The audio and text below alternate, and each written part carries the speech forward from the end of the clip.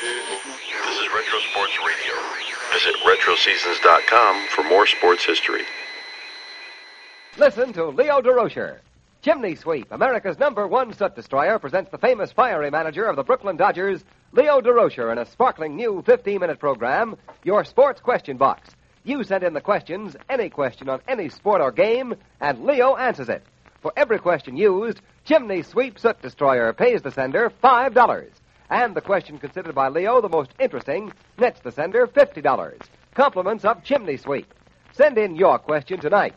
All questions become the property of Chimney Sweep. And here's the masterminding manager of those dashing, slam-bang Brooklyn Dodgers, Leo Durocher. Greetings and salutations, one and all. Feeling expansive, eh, Leo? Nothing expensive about being friendly, Frank. I said expansive, not expensively. Oh, I thought it was one of those corny dialect routines you were trying out on us during rehearsal. In any case, leave us not argue about it. The customers are waiting for the answers to their questions. Just can't wait to exhibit the ham in them, Frank. A little less baloney from you, Ken, will make the show a lot more enjoyable to the listeners and to the star.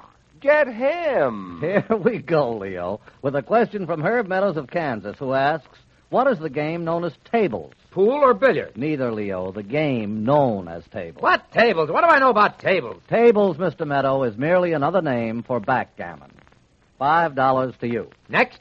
Ruth Corbett of Pittsfield, Massachusetts, would like to know where the game of baseball really originated. So would a lot of other people. Meaning what? That you don't know either? Nobody knows for certain. They've been trying to answer that one for years. Well, Abner Doubleday is registered in Baseball's Hall of Fame as having originated the game in Cooperstown, New York in 1839. Yeah, so they tell me. But if Doubleday thought up the game, how do you account for the fact that the first Dr. Oliver Wendell Holmes claimed baseball was one of the sports of his Harvard College days, and Dr. Holmes graduated in 1829? Why, that's a full 10 years before Doubleday is given credit for thinking up the game. Right, Frank, and claims of playing the game go back even further than that.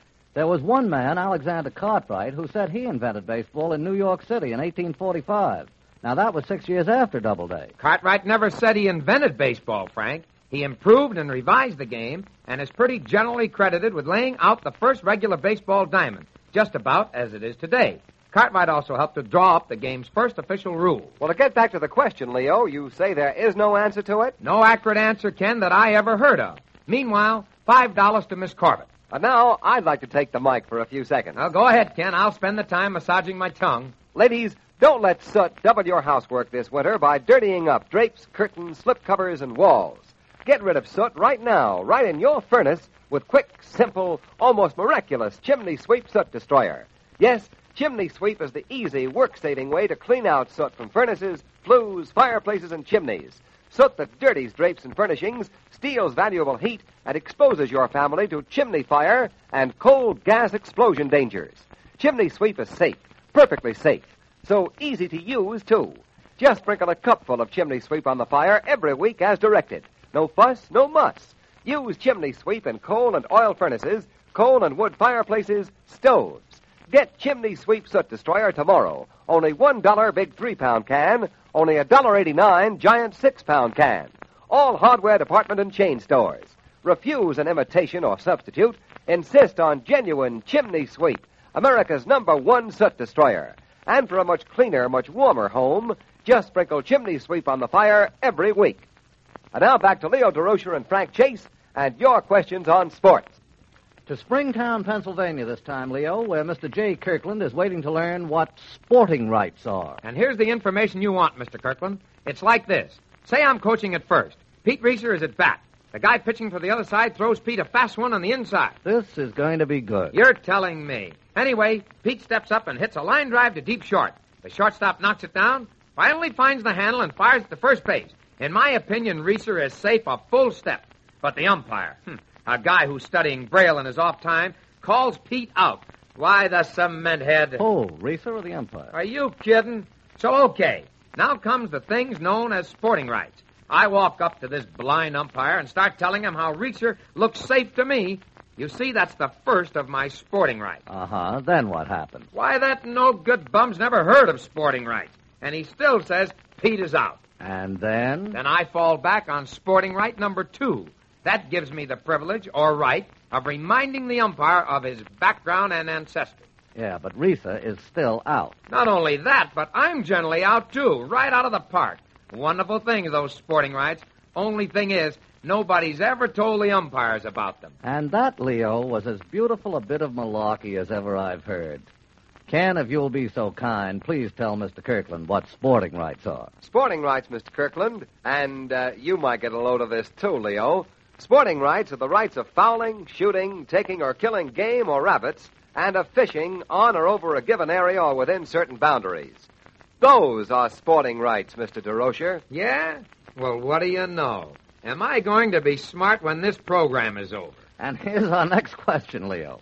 James Vogel of Cape Cod, up New England way, seeks some information on diving. Well, that's a setup used by punk promoters of boxing or wrestling bouts in which one contestant throws the match. It's known as taking a dive, and is one of the lousiest... Whoa. Mr. Vogel's query has to do with diving in water, Leo. Start from scratch, and please listen to the whole question. What are the standard points in diving contests? Well, for goodness sakes, by chance I have the facts right at my fingertips. The table from which a diving judge makes his decisions are 6. Completely failed, no points. Unsatisfactory, 1 or 2 points. Deficient, 3 or 4 points. Satisfactory, 5 or 6 points. Good, 7, 7.5, 8 or 8.5 points. Very good, 9, 9.5 or 10 points. Yeah, but how many points for the girl's figure? The rules don't say, Leo, but it's $5 for Mr. Vogel. Next. Corinne Adams of Montana gets her $5 for this one. She says she was bowling a game or two last week and saw a sign in the bowling alleys on which was printed the bowler's prayer.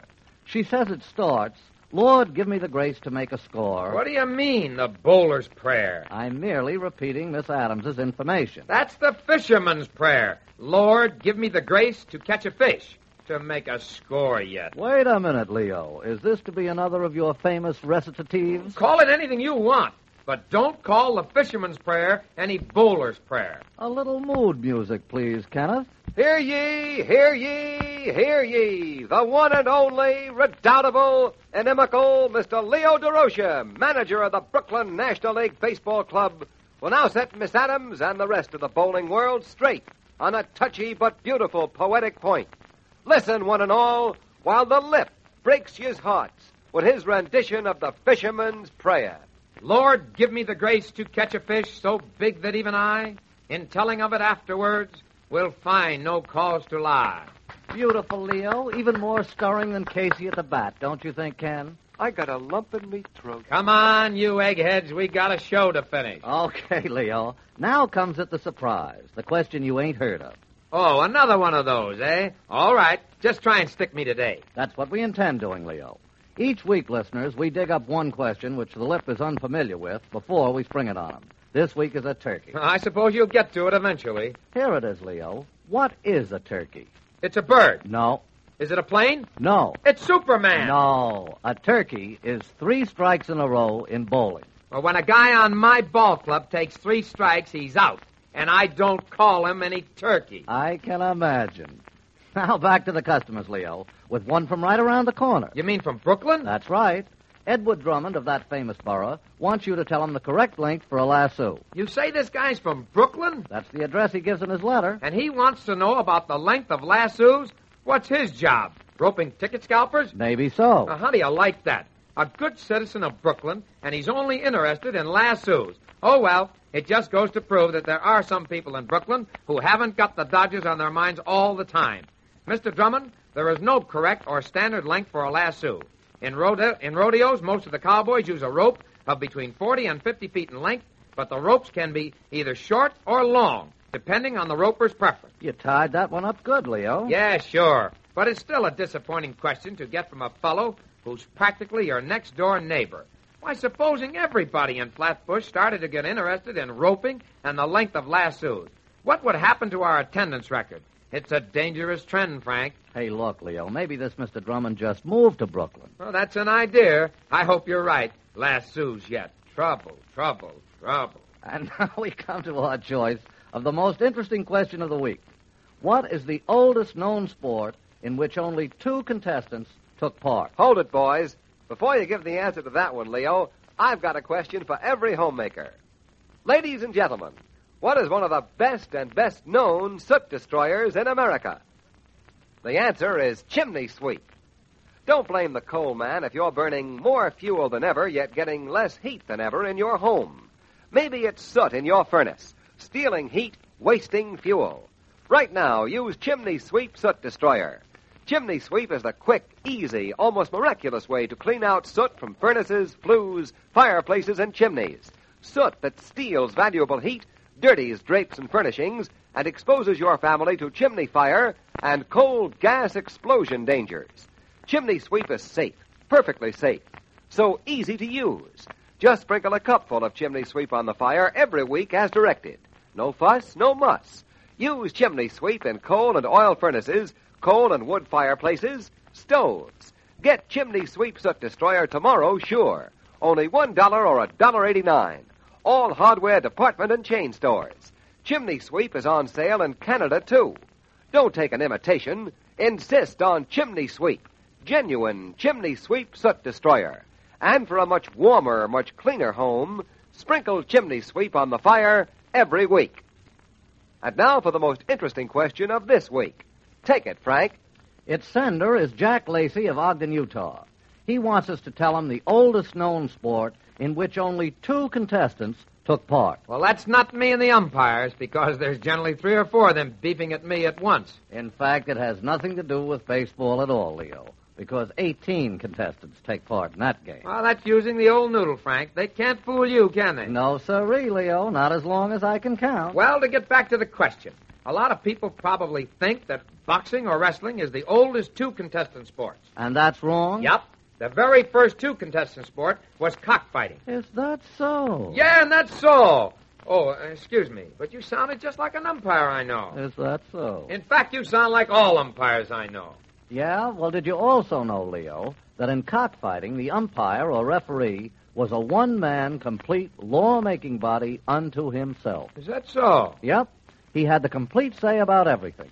His decisions had to be accepted by officials and spectators, and there was absolutely no appeal from his rulings. Well, brother, now I know where those National League umpires must have gotten their early training. But congratulations to you, Mr. Lacey. That was a fine question, and your check for $50 will be in the mail tonight. Time's about up for today, gentlemen. We've just got a minute or 2 left for me to tell the good folk in our audience how to join in the festivities with us. You know, folks, this is your sports question box. You send in the questions, any question, on any sport or any card game. For every question used on any program, we'll mail the sender $5. But that's not all. If your question is judged most interesting of the week, we'll mail you a check for $50. Just write your question on a plain piece of paper and be sure to include your name and address. Mail to Leo Durocher, American Broadcasting Company, New York 20, New York.